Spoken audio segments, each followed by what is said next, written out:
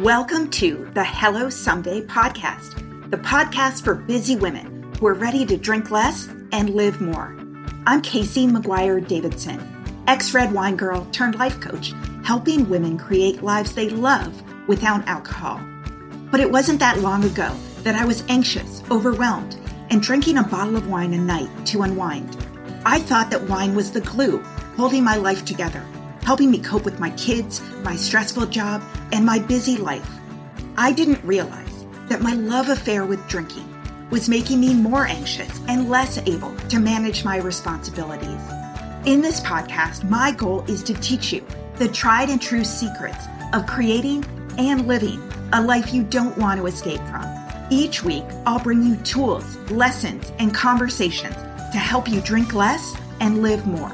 I'll teach you how to navigate our drinking-obsessed culture without a buzz, how to sit with your emotions when you're lonely or angry, frustrated or overwhelmed, how to self-soothe without a drink, and how to turn the decision to stop drinking from your worst-case scenario to the best decision of your life.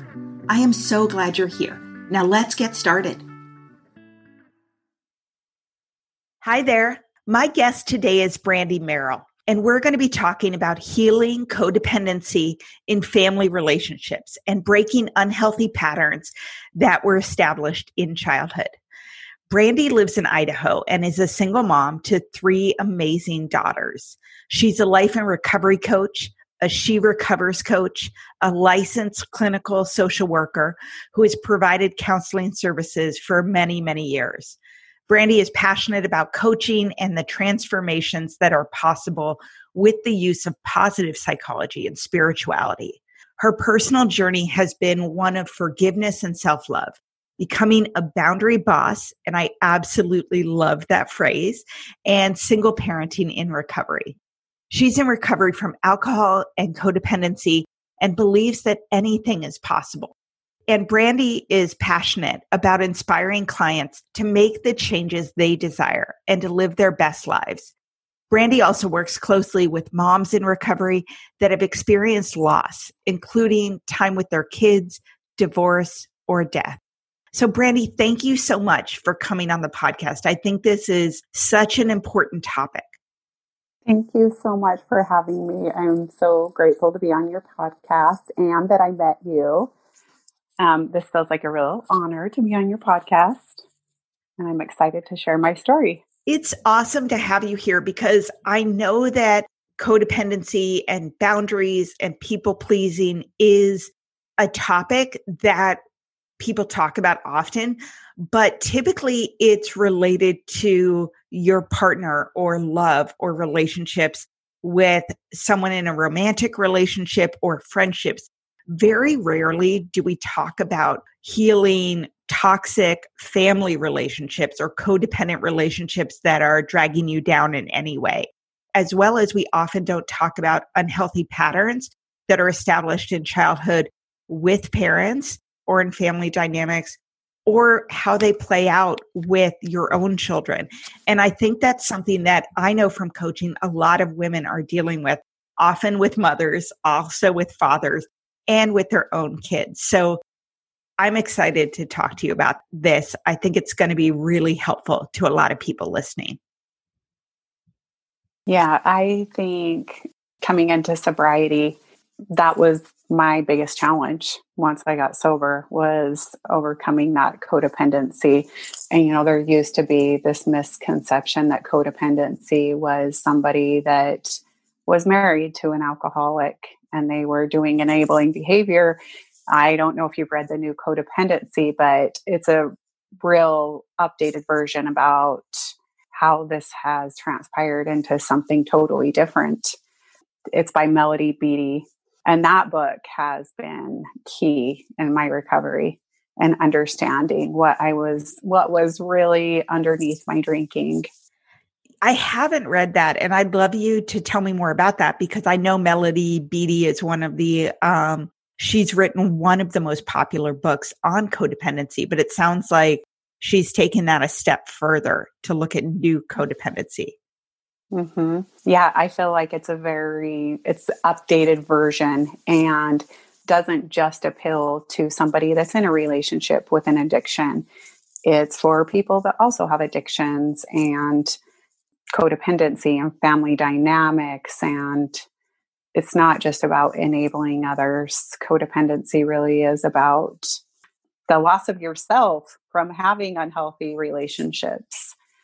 That book was key to my recovery and being able to unravel. The drinking was just probably a symptom of the codependency. Yeah, I totally understand that. And we will absolutely put a link to that book in the show notes of this episode. One of the things I loved that you said when we first talked about this is that a common misconception about codependency is a lot of people think that codependent people are people pleasers. And you said that with you and with many women, it's about managing emotions and anger, resentment, and that codependency can come across as being mean. Can you tell me more about that?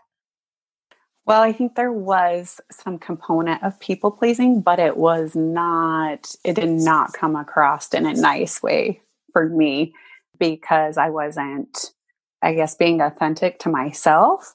And so had so much anger and resentment. If I felt like my boundaries were overstepped, it just didn't come across. I mean, when I first read the first Melody Beattie book, Codependent No More, I had this misconception that if you were codependent, you were very nice and you were a doormat. And so I was like, that's not me. And it manifested so differently for me. I was just so angry and resentful. And if I set a boundary with somebody in my life, then I would question myself and I would feel guilty. And then I would feel angry and have this mental obsession about the conflict and how to I guess it was really just not knowing myself. That's what was underneath all of that. And with that came so much anger for me. And I don't know if you've read The Dance of Anger by Harriet Lerner, but she really addresses that. Yeah, I have read it and I've talked with some of my clients about it because it is really an interesting piece of work and provokes a lot of really good thoughts and self-analysis. One of the things I think you said earlier was it's about a betrayal of self. And I know that two things that you've said to me I feel are really important. One is that we can't talk about boundaries without talking about codependency, and that codependency is an excessive reliance on other people for approval and for a sense of identity. And how do those two things work together? Well, I think, if you have healthy boundaries and trust yourself, then you're likely not going to have issues with codependency. But if people are really having a lot of difficulties with boundaries, there's probably going to be some codependency underneath that, that validation that you need from others about yourself, maybe that you didn't get when you were young from your parents.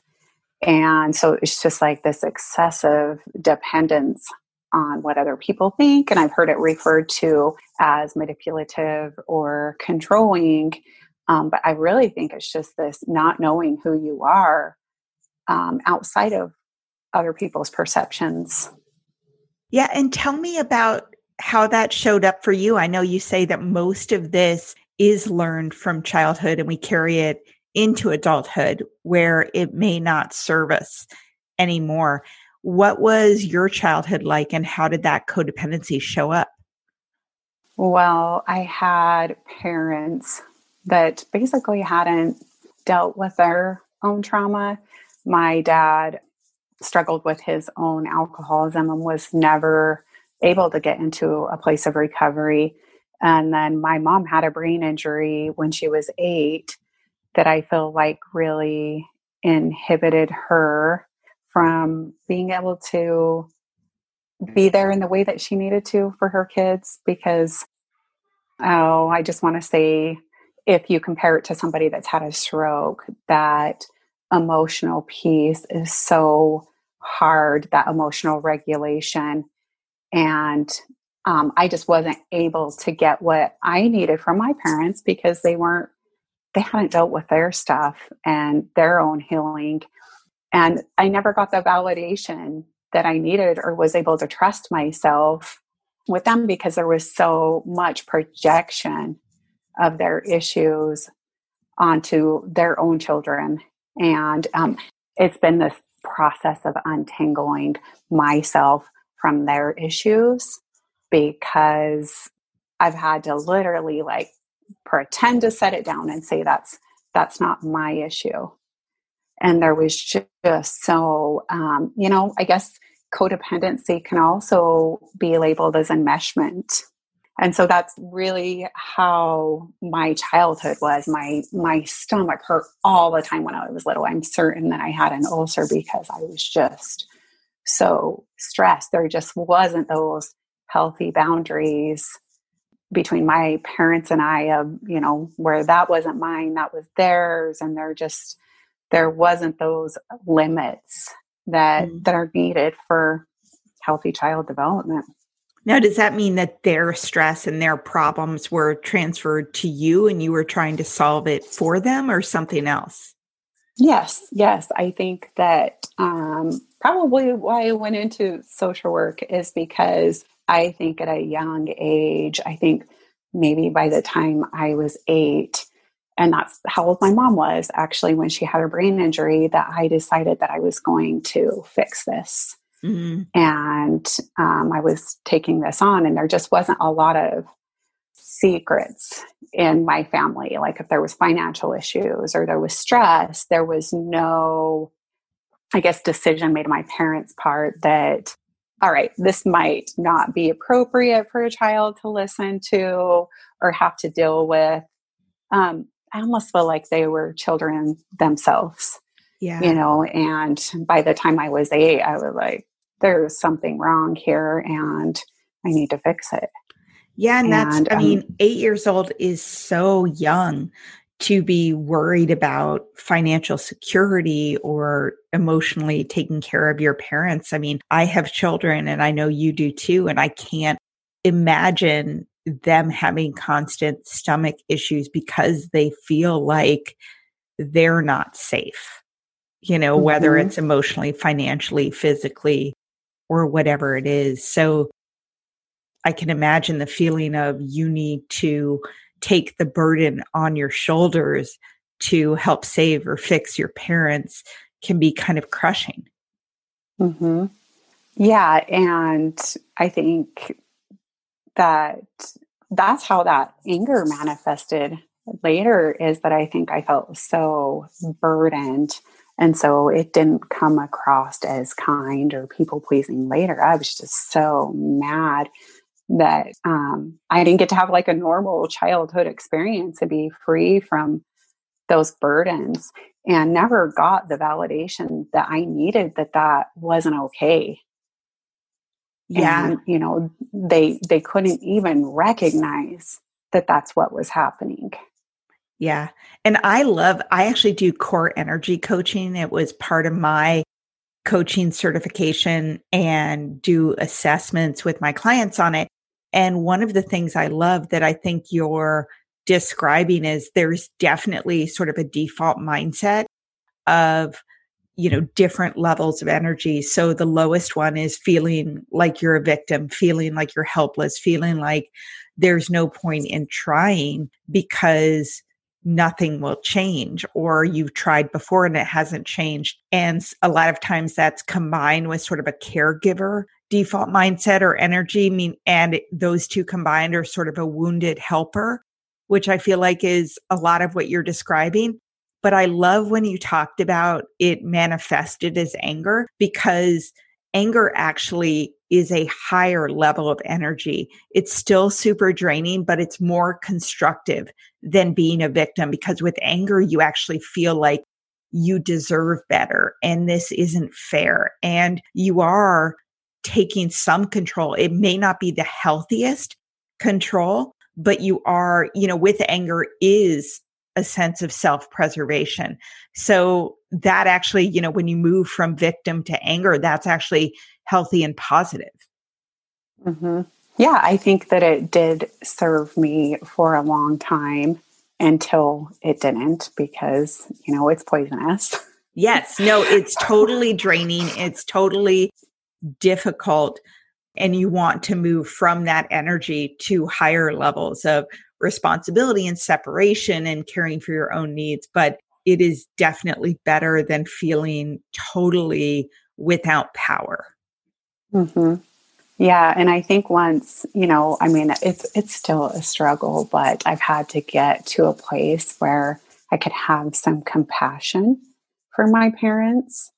And then, I'm not saying I don't have days where I don't still feel angry with them, but I can understand that they were just a human being having their own human experience and their own childhood trauma that they weren't able to deal with. And so I feel really fortunate that I've been able to stop that pattern. I would not have been able to stop that pattern if I hadn't stopped drinking, because I wasn't dealing with it.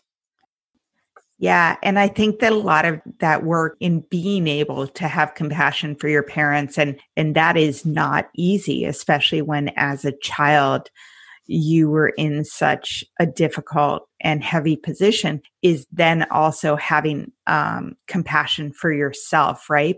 And forgiving yourself, because I always think that 90% of anyone's strong emotional reaction to you is all about them, and only 10% is about you or who you are or what you've done. And in realizing that, you're able to kind of release that thought that it was somehow your fault, or if you had been better, it wouldn't have been that bad. Mm-hmm. Well, and I feel like in unhealthy family dynamics like that, there's a lot of shaming and blaming in parenting. And, sometimes that still happens. And, I shared with you before that my dad passed away in May and he took his life.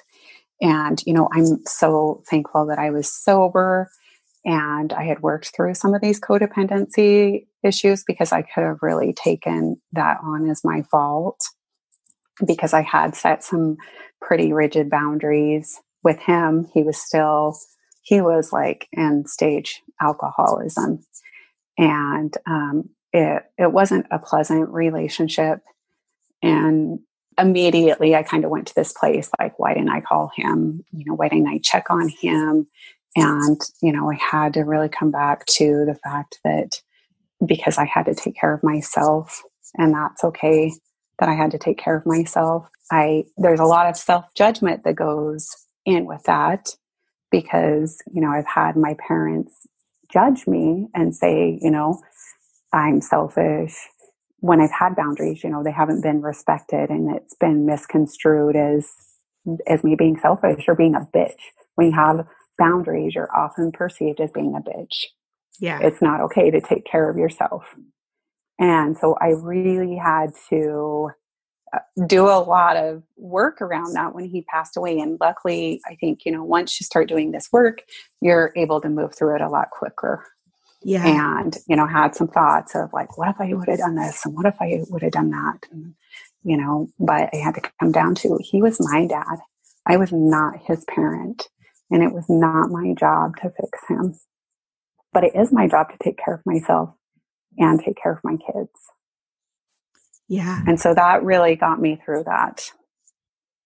And you've said before that you were sort of unable to really work on this while you were still drinking. And it was once you got sober that you were able to establish these boundaries and heal yourself. Can you tell me a little bit about how that codependency presented when you were drinking, and how you were able to heal that once you got sober?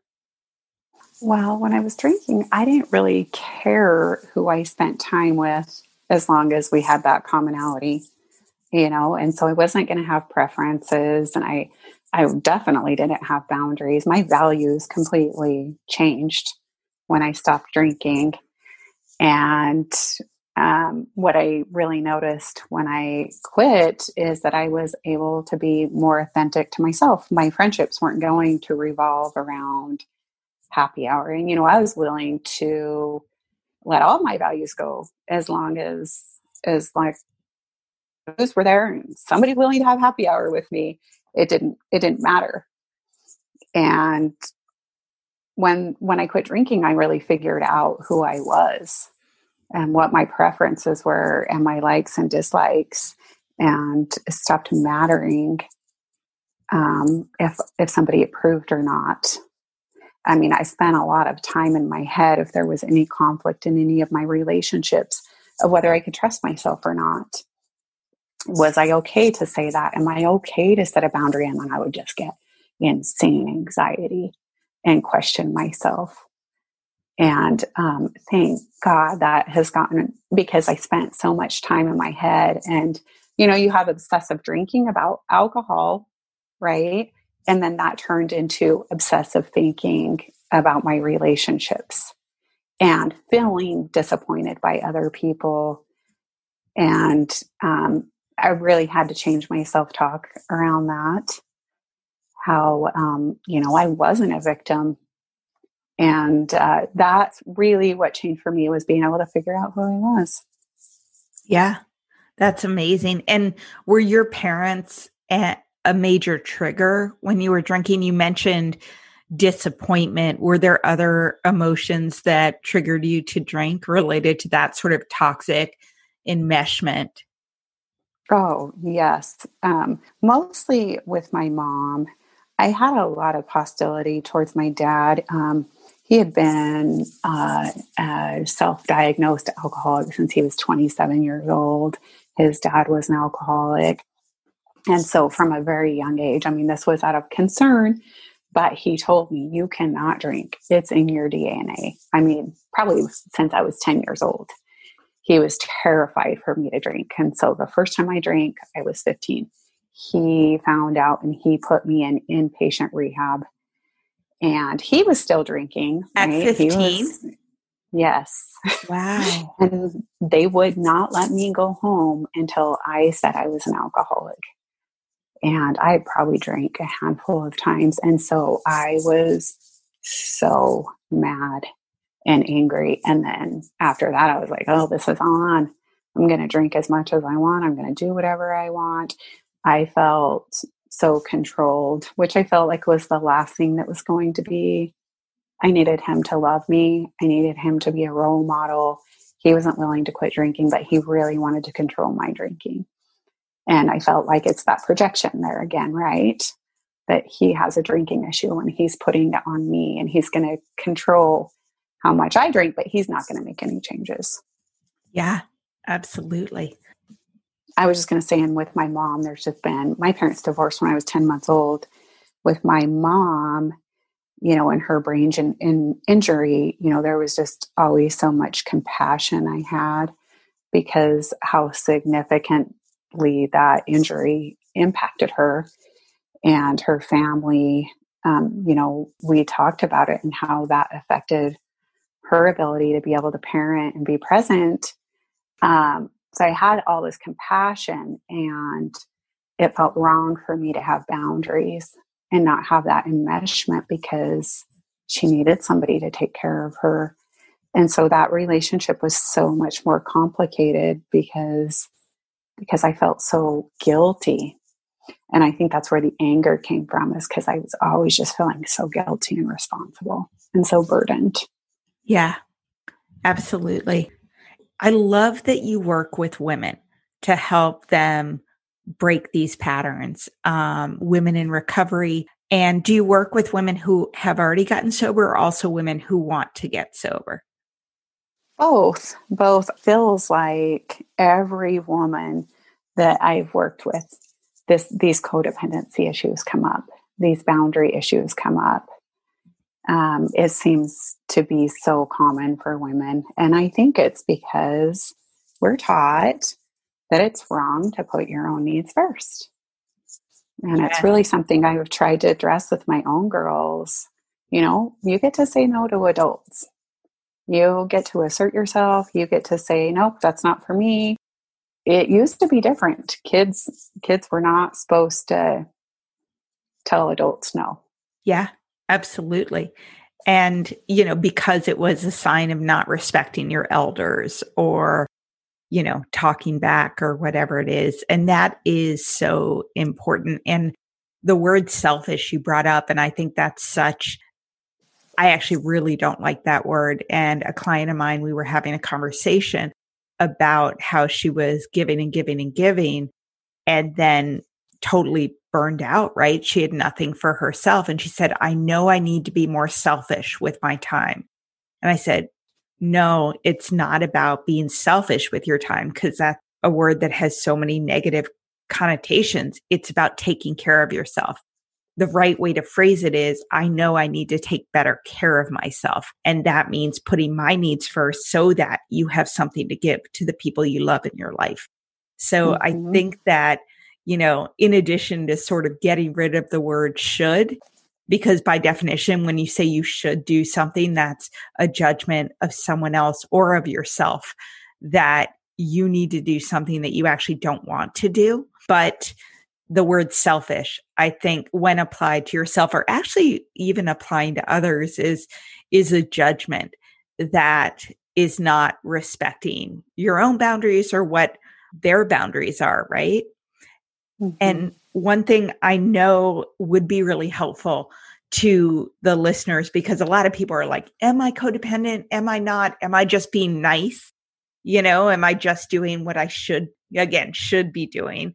Is you have 10 things that you like to share that help in recognizing codependent behaviors or loose boundaries. And I was hoping you could share them with us. Sure. And, this might look different. I just put it as recognizing codependent behaviors. If you don't codependency is not a medical diagnosis. It's just a behavior trait, but loose boundaries can also be another term for it. For me, it was really feeling like I was responsible for other people's feelings. And then I would feel angry or guilty about it. I didn't really honor my own dislikes or likes. I was, like I said before, I was always obsessing and worrying about other people's responses or their lack of response. If they didn't text me back, what were they thinking? Are they upset with me?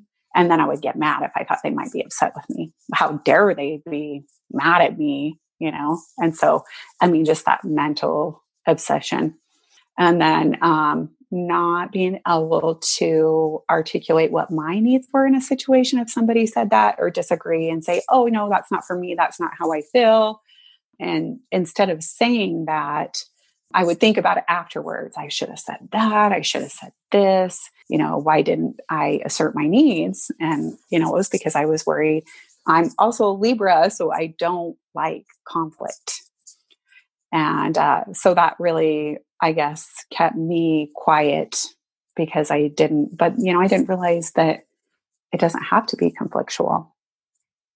I would say I'm sorry a lot. And that's something that I'm constantly changing in texts all the time.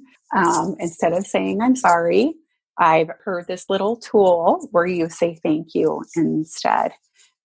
Because I'm sorry kind of indicates you've done something wrong.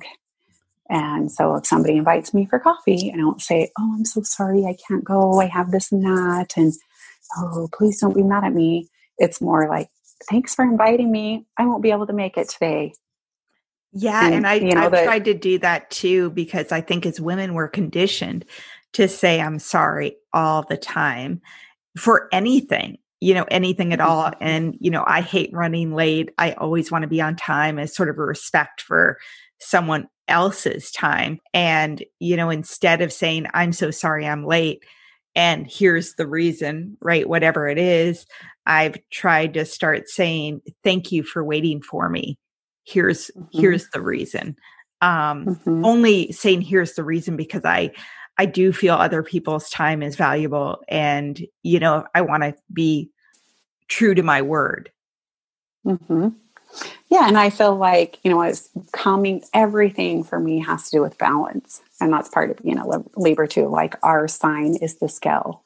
And so I can, part of my journey with this, with the codependency, is having really rigid boundaries and then going to too loose and then going too rigid. And so I have found there's times where I do need to say, I'm sorry. Yeah. And, and that's been okay to, if I don't show up or I forget it about an appointment, that was wrong. And I am sorry that I did that, and I feel like sometimes it's necessary. And, I have to let that wall down a little bit with the rigid boundaries and be able to be open to getting hurt, because that's the thing, is it's scary to get hurt. And those rigid boundaries also prevent you from having good experiences too. And are the rigid boundaries like an overreaction to your codependent behaviors and your loose boundaries that you've had? For sure. For sure. So tell me what rigid boundaries might look like. I think rigid boundaries, the way that it showed up for me is I avoid intimacy in close relationships. I'll get in dating, I'll get close to being in a relationship. And then as soon as I think that I might be getting too vulnerable, I find a fault in that person, and then I find a reason to be done. And not being honest about some of, the trauma I've had. And that's really changed for me, where I can really tell anybody that I had a problem with alcohol and not feel ashamed about it. And, it's like the Brene Brown thing where, if you put shame in a petri dish and put it in the dark, it's going to grow. But when you expose it to light and be like, hey, this is who I am and I'm proud of it, then you don't have to have those rigid boundaries where you don't want people to know who you are and you're ashamed of those things. Because I was ashamed of my childhood for a long time. Like I felt like I was mad at God, like I must not be good enough because he put me in this situation, and, he must not love me, or he must not think I'm worth having, parents that are healthy. And how do you feel now about that? Well, I feel like there's a purpose to it. And the purpose is that, I've learned so much and grown so much. And I feel like I'm the person in my family. I mean, there has been generations of this that is breaking the intergenerational patterns. And that's a pretty big responsibility. And, I feel like it's up to me to do that. And now I feel grateful for it. I have these experiences. I can help other people and use it for good instead of being a victim and doing the same thing to my kids. Yeah. And so tell me about how this healing, you talked about breaking that intergenerational pattern, which is so important. How has it changed how you parent your daughters? Because being a single mother is not easy. Yeah. And, it was, I had went through this period when I got married. And from the time I was little, I think this was part of my reason to want, from a very young age, I think my first memory, I felt unsafe. I never felt safe or that I was being protected. And so the way that I guess I wanted to fix that is I had like 10 dolls and I just wanted to be a mom. When I was little, I was like, I just want to have 10 kids. Like already I want to fix this, right? I want to raise kids and I want it to be different. So when I had my kids and I got married, I stopped drinking, and that was part of my plan. And now it sounds extremely selfish. Like I'm going to have kids and that's going to make me get sober. And it worked. I had my two youngest really close together. And so I was pregnant, and then I nursed for a year, and then I was pregnant again, and then I nursed for another year. And then my ex-husband had an affair, and that pretty much destroyed my sobriety. And I kind of internalized that as there was red flags. This is all my fault. Why did I bring two kids into this? I knew that he wasn't going to be faithful to me, and I didn't listen to myself. And that's that codependency too, right? Like the signs were there and I just didn't trust myself. And, that's kind of what I've been learning, is to trust myself throughout this process. And parenting, that was a really hard time. My kids would leave for him for a week. And that's really when my drinking started, because my kids were gone and it was so painful and they were little. And so it was happy hour with all my single friends, and that just continued to progress. Before that, I felt like I had overcome. What I wanted was this happy family. I wanted to raise my kids. And when that happened, it just destroyed me. And my white picket fence. I felt like I had a white picket fence, and he just took a bulldozer and ran it over. How young were your kids when that happened? Well, it happened when I was pregnant with my youngest, and I didn't find out for about a year. And we tried to work on it for a couple of years. And when we split up, she was just, it was this process of us. We actually got divorced, got back together. And, she was probably 3 or 4 by the time it was all said and done. And it was devastating. And that's when my drinking started picking up. And, I still have so many regrets about that, because I wasn't present for them the way I needed to be, because they were struggling too, going through that. And I wasn't able to be there in a way that I needed to be, because I was checked out. I was numbing out. Yeah. It was so painful. I felt like the thought process I had is I ruined their life. My main goal in having children and having a family is it was going to be different for my kids than it was different for me. And so when that happened, I just felt like I totally failed them and just kind of gave up. And I love that you help women not only in recovery from drinking and codependency, but especially with moms who've experienced those kind of losses that you have, including time with their kids, divorce, or death, because you do have all those experiences. And when you talk about, things happening for a reason, even really painful things, I think that you need to work with a coach who's had the experience that you have and has been able to heal from that, because you need to feel, heard and understood and guided from someone who has been there. And I love, one of the things I love about doing this podcast is finding other coaches and understanding what their experiences are and who they work with, so that women can find the coach that resonates most with them. Mm-hmm. Yeah, I think that you definitely have to have somebody that's walked through the same shoes to be able to understand. Because I've often felt part of the codependency too is feeling so misunderstood. And, having somebody that's been through the same thing, so that you don't feel alone. And this it's huge for recovery. One, especially when there are things that, we all try to, sort of as a method of self-protection, present the very best versions of ourselves. We don't want to be seen as weak. We don't want to be seen as damaged in some way, because we don't want judgment or embarrassment.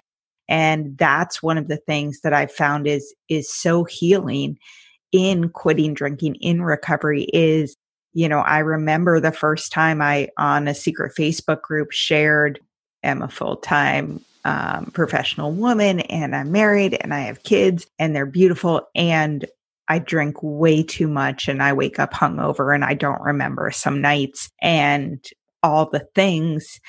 And I had 25 women write me and say, me too. And, I posted a picture of me and my son, and, there's so much shame and embarrassment around, I have a drinking problem, and I have this gorgeous 5-year-old son, just the sweetest kid ever.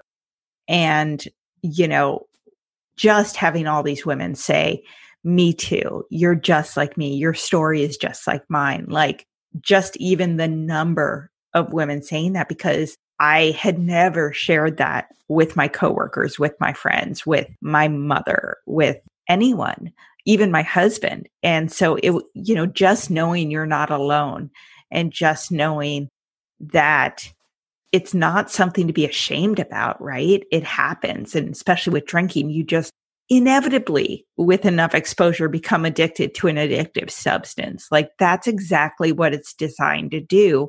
And you're not weak and you're not damaged. And there's nothing wrong with you that you can't pull yourself out of this by yourself. Mm-hmm. I remember I was afraid to like the She Recovers page, that somebody might see that I liked it. I was too. I was 100% afraid too. And it's funny how once you start making yourself do those things, how the shame just falls away. And there's so much freedom in that. And then you can actually get sober because you're not ashamed that there's something wrong with you. And that's society's perception. Like, of course, like you should be able to moderate your alcohol. You should be able to use it responsibly. And an addictive substance, that's like asking somebody to use crack responsibly. Yeah. Yeah. You just have to have the right genetics and the right situation for the perfect storm. Yeah. Yeah. And you have 4 steps that you work with clients to walk them through to start healing codependency and establishing healthy boundaries and, heal from that enmeshment with your family. Can you tell us about what those steps are? Yeah. So, I just kind of likened this to the 4 steps that I went through when I got sober. And, I feel like the key step is awareness, the most important step. And, I did I didn't necessarily get sober in AA, but I did do the 12 steps with a sponsor. And that was really important for me to come up with the self-awareness. And so, the self-awareness is huge, looking how your personal inventory, how do you contribute to these relationships, these codependencies? I feel like when you're codependent, you're just handing your power over, right? You're giving people permission to be mad at you. You're giving people permission to walk on your boundaries. You're showing them that your needs aren't important. And so I think it's really important, write these down on paper. Like, what are the things that you're doing that are contributing? And, that's not to blame yourself, but what can you do different, to take your power back and figuring out who you are. And I think those can be just, it's little simple things that end up being big things that you can do. And, I think like for me, I struggled so much in taking responsibility because I took so much responsibility when I was younger that I had this resistance, like, no, there's no side of my street. Like I was hurt. And the truth is, it wasn't my responsibility what happened to me. It wasn't my fault, but it is my responsibility to fix it. So that first part is the awareness. And, it was different for everybody, how it shows up.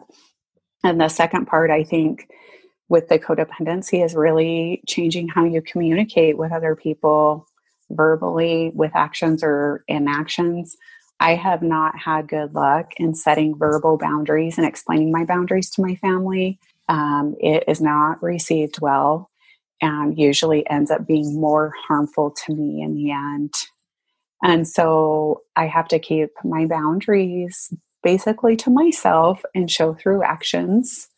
And, maybe sometimes that just looks like me not answering my phone, saying no, changing the subject, having a list of what subjects are triggering for me and off topic.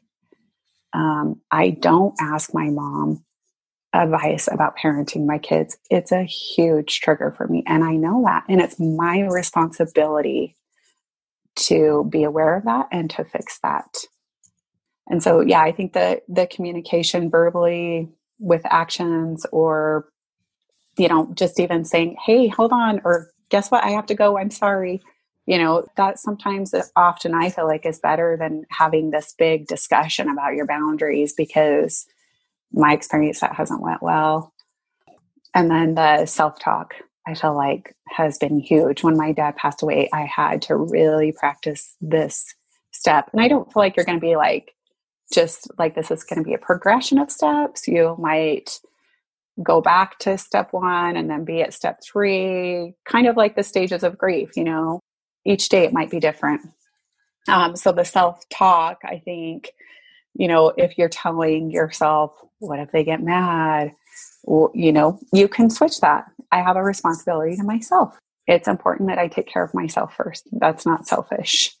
And that's what I really had to do with my dad when he took his life. And I started going back into that old story. What could I have done? And, this, if I would have just called him and, I was able to identify, because of awareness, I was able to literally identify those words that I was speaking to myself and turn them around. And you find the exceptions.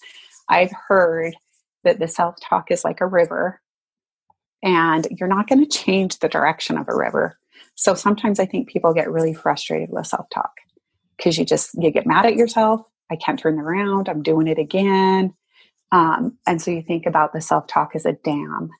So the self-talk is, I could have prevented this. I could have called my dad. I could have been there for him. Why couldn't I be there for him? Well, the dam would be, I did my best and I still had to protect myself. And that was enough for me, because I wasn't, I don't think you can go from saying I'm awful to I'm perfect. It just doesn't work. But you can go to that middle place and create that dam so that you don't go down the rabbit hole. Yeah. With yucky self-talk. And then the last part, I think, is just really listening to your body. I think so many things are manifested in your body. For me, it's always anxiety that comes up, and you want to push it away. And there can be a lot of, dissociation, throwing your feelings under the rug. I don't want to deal with it. How can of course, alcohol. How can I numb it?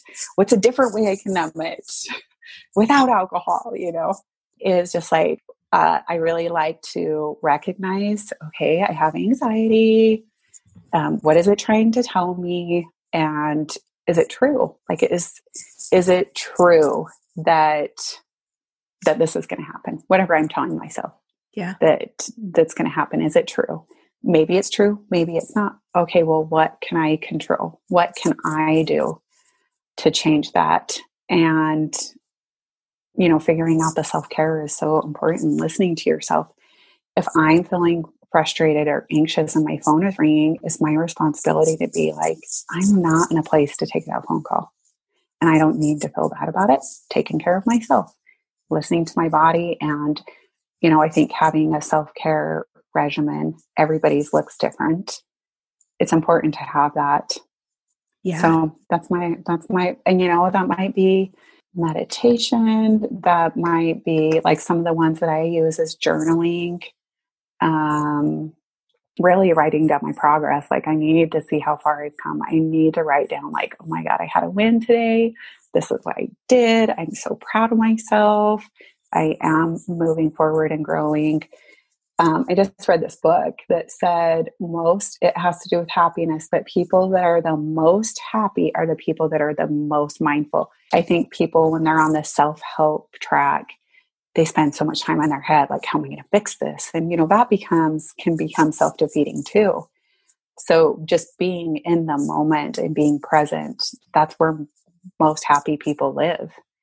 So I have a hard time sitting still, but I have noticed for myself, if I visualize my perfect day, if I visualize what I want my life to look like, I can really achieve that feeling of happiness and excitement, but I can't just sit still. So I think everybody has to figure out what works for them.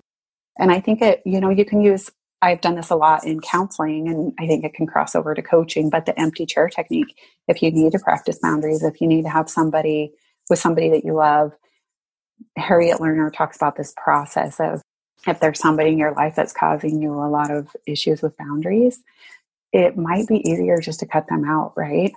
And just be done with them. But if it's your mom or dad, or your kids, that is so painful. And myself, I can't do that. I don't feel right about that. And so with my mom having like all these health conditions, our relationship is so complicated, but there's this process that we've had to go through and are still going through so that we can have a relationship, but I can still protect myself and still be compassionate for her. And it's taken a lot of work. Yeah, I can completely understand that. And you also talk about signs that you are healing, like how you can recognize that you are moving to self-respect from self-abandonment. What are those signs that people should look to? You said for self-respect? Yeah, just signs that you're healing, that you're growing in self-respect. Well, I think you will start noticing that you question yourself less. You'll feel comfortable honoring your own needs without feeling guilty about it. When I first got divorced and my kids would leave, I literally could not spend a moment alone. I was out happy hour with my friends. Any time with myself was miserable. Too much time in my head. Now I enjoy my time alone. I can make decisions without calling somebody and being like, hey, what do you think? Is this okay? And having them make this decision for me because I didn't trust myself. Now I don't have to make a decision and ask somebody if that's the right decision for me. I've realized I know what's right for me. Not that I won't get advice from somebody, but ultimately it's my decision. Sharing opinions in your relationship without feeling scared that might upset somebody. Also, I think, we talk a lot about, that codependency can be controlling. We allow others to have independence. I think the best thing that my sponsor said to me is they get to have their feelings. I don't trust people that don't have feelings. And so this person that you're afraid of, that, I'm going to manipulate their emotions, right? So they don't get mad at me. They get to have whatever feelings they want. That's none of my business. And, if they want to discuss those with me, then that's great. But if not, that I need to stay in my own lane. I definitely am able to, I still have negative thoughts, but I'm able to stop that, like that rabbit hole, and turn them around and put that dam in there. And then looking at my relationship patterns, I can really look at how the past is influencing the present and like in my relationships. Like, okay, they say if it's hysterical, it's historical. So if something really comes up, I'm like, all right, I'm projecting this past experience onto this current relationship, and I'm able to recognize that. And then letting relationships go. I think, if there's unhealthy relationships, it's okay to let them go. And that's a lot of freedom. And responding instead of reacting has been huge. That they talk a lot about, it's dialectical behavioral therapy, using your emotional mind or your wise mind. When you're using your emotional mind, you're really reacting to past trauma. And your wise mind, you're making informed decisions that aren't based on your emotions, because your feelings can lie. And being able to separate that and take a step back before you react. And then seeing your own parents. For me, seeing my parents as humans with their own unresolved trauma and being able to forgive has been a key part of my healing. And I think that, I still have days where maybe one of these things don't feel great, but it's so much easier to get back to a good place. These were my triggers to drink. These issues, when I stopped drinking, it was all my relationship issues that made me want to run to the store. Yeah. And I love what you said, and I hadn't heard it before. If it's hysterical, it's historical. And when I hear that, I think about, because I've certainly had, overly strong, and I can recognize that, emotional reactions to situations. And one of the things I like now that I can recognize is that strong feelings are just there are no bad emotions. You're allowed to feel anger. You're allowed to feel frustration and resentment. You don't need to drink over it, but it's a sign that there's just something that needs to be resolved. There's something off in your balance. And, I did EMDR therapy, which was so helpful. I did it about a year after I quit drinking because I'd stopped drinking and I was doing all these things to be healthy. And yet, there were some triggers that just, I knew my reaction to it was off the scale compared to the actual incident. And EMDR really helped me. I mean, unlike you, I didn't have like the big T traumas, like an alcoholic parent or a mother who had a brain injury or divorce. And yet through EMDR, I was able to see that I had like what some people call little T traumas that are still traumatic for a child at the age of 3 or 5 or 8. And that was really, processing that helped me see and be less emotionally triggered and overwhelmed by things that were not being triggered by the actual event in real time. Mm-hmm. Well, I think there's so much of it that's unconscious. They say that you are in a theta state until you're about age 7, and kids are altruistic. So everything that you're told about yourself or messages you receive, you believe. And so that's all in the background. And so changing those beliefs, it logically, it in your frontal cortex.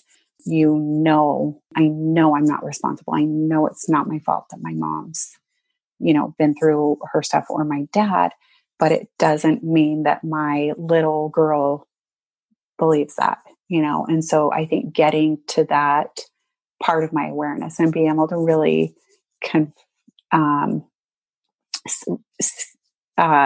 what's the word I'm looking for? Where I can get to her and convince her also, that reparenting process. And so I think that's important with the boundaries, that reparenting, because you might know something like, I know all these things logically, but it doesn't mean that that's not background noise. Like I know I often wake up in a bad mood and I'm like, all right, what's running in my unconscious mind, And then, that's where meditation comes in, where it's so key, where you can influence your unconscious mind. Yeah. Start telling yourself some new, more healthy beliefs. And I know that there are definitely women who are going to be listening to this and what you're saying is resonating with them really deeply. And they're going to want to get in touch with you. What's the best way for them to learn more about you and the work that you do? So I have a website. It's called The Passionate Path. And I'm so passionate about this. So that's why I name my website that. And then my Instagram is also the same, The Passionate Path.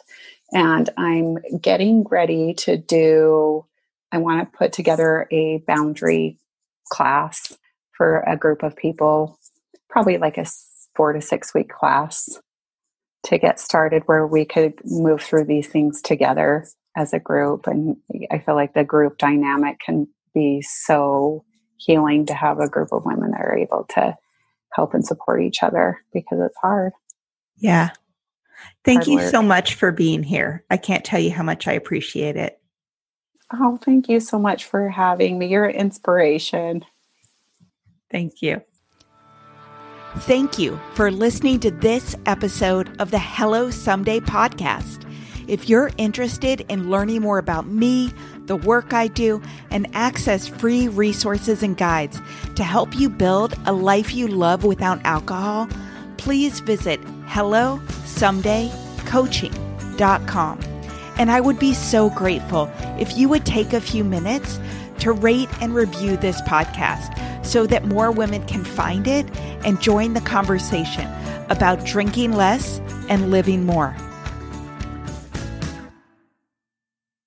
Addiction impacts all of us. Addiction's consequences run through all of us. From ourselves to our loved ones and through our communities, addiction creates so much loss and grief. My name is Dwayne Osterlin, and I'm the host of the Addicted Mind podcast, a show featuring personal stories, expert guests, and vital information about addiction and addiction recovery. We'll talk with leading treatment providers to discuss the latest research and treatment options for this devastating disease and advocate for mental health awareness. We discuss topics like the importance of creating a community of support, to helping loved ones, to some of the latest research on psychedelic medicines. The Addicted Mind podcast has been about creating hope, listening to stories of many amazing people that have overcome addiction and are thriving. If you or a loved one is struggling with addiction, subscribe to the Addicted Mind podcast wherever you get your podcasts, or check out theaddictedmind.com. New episodes every Monday. See you there.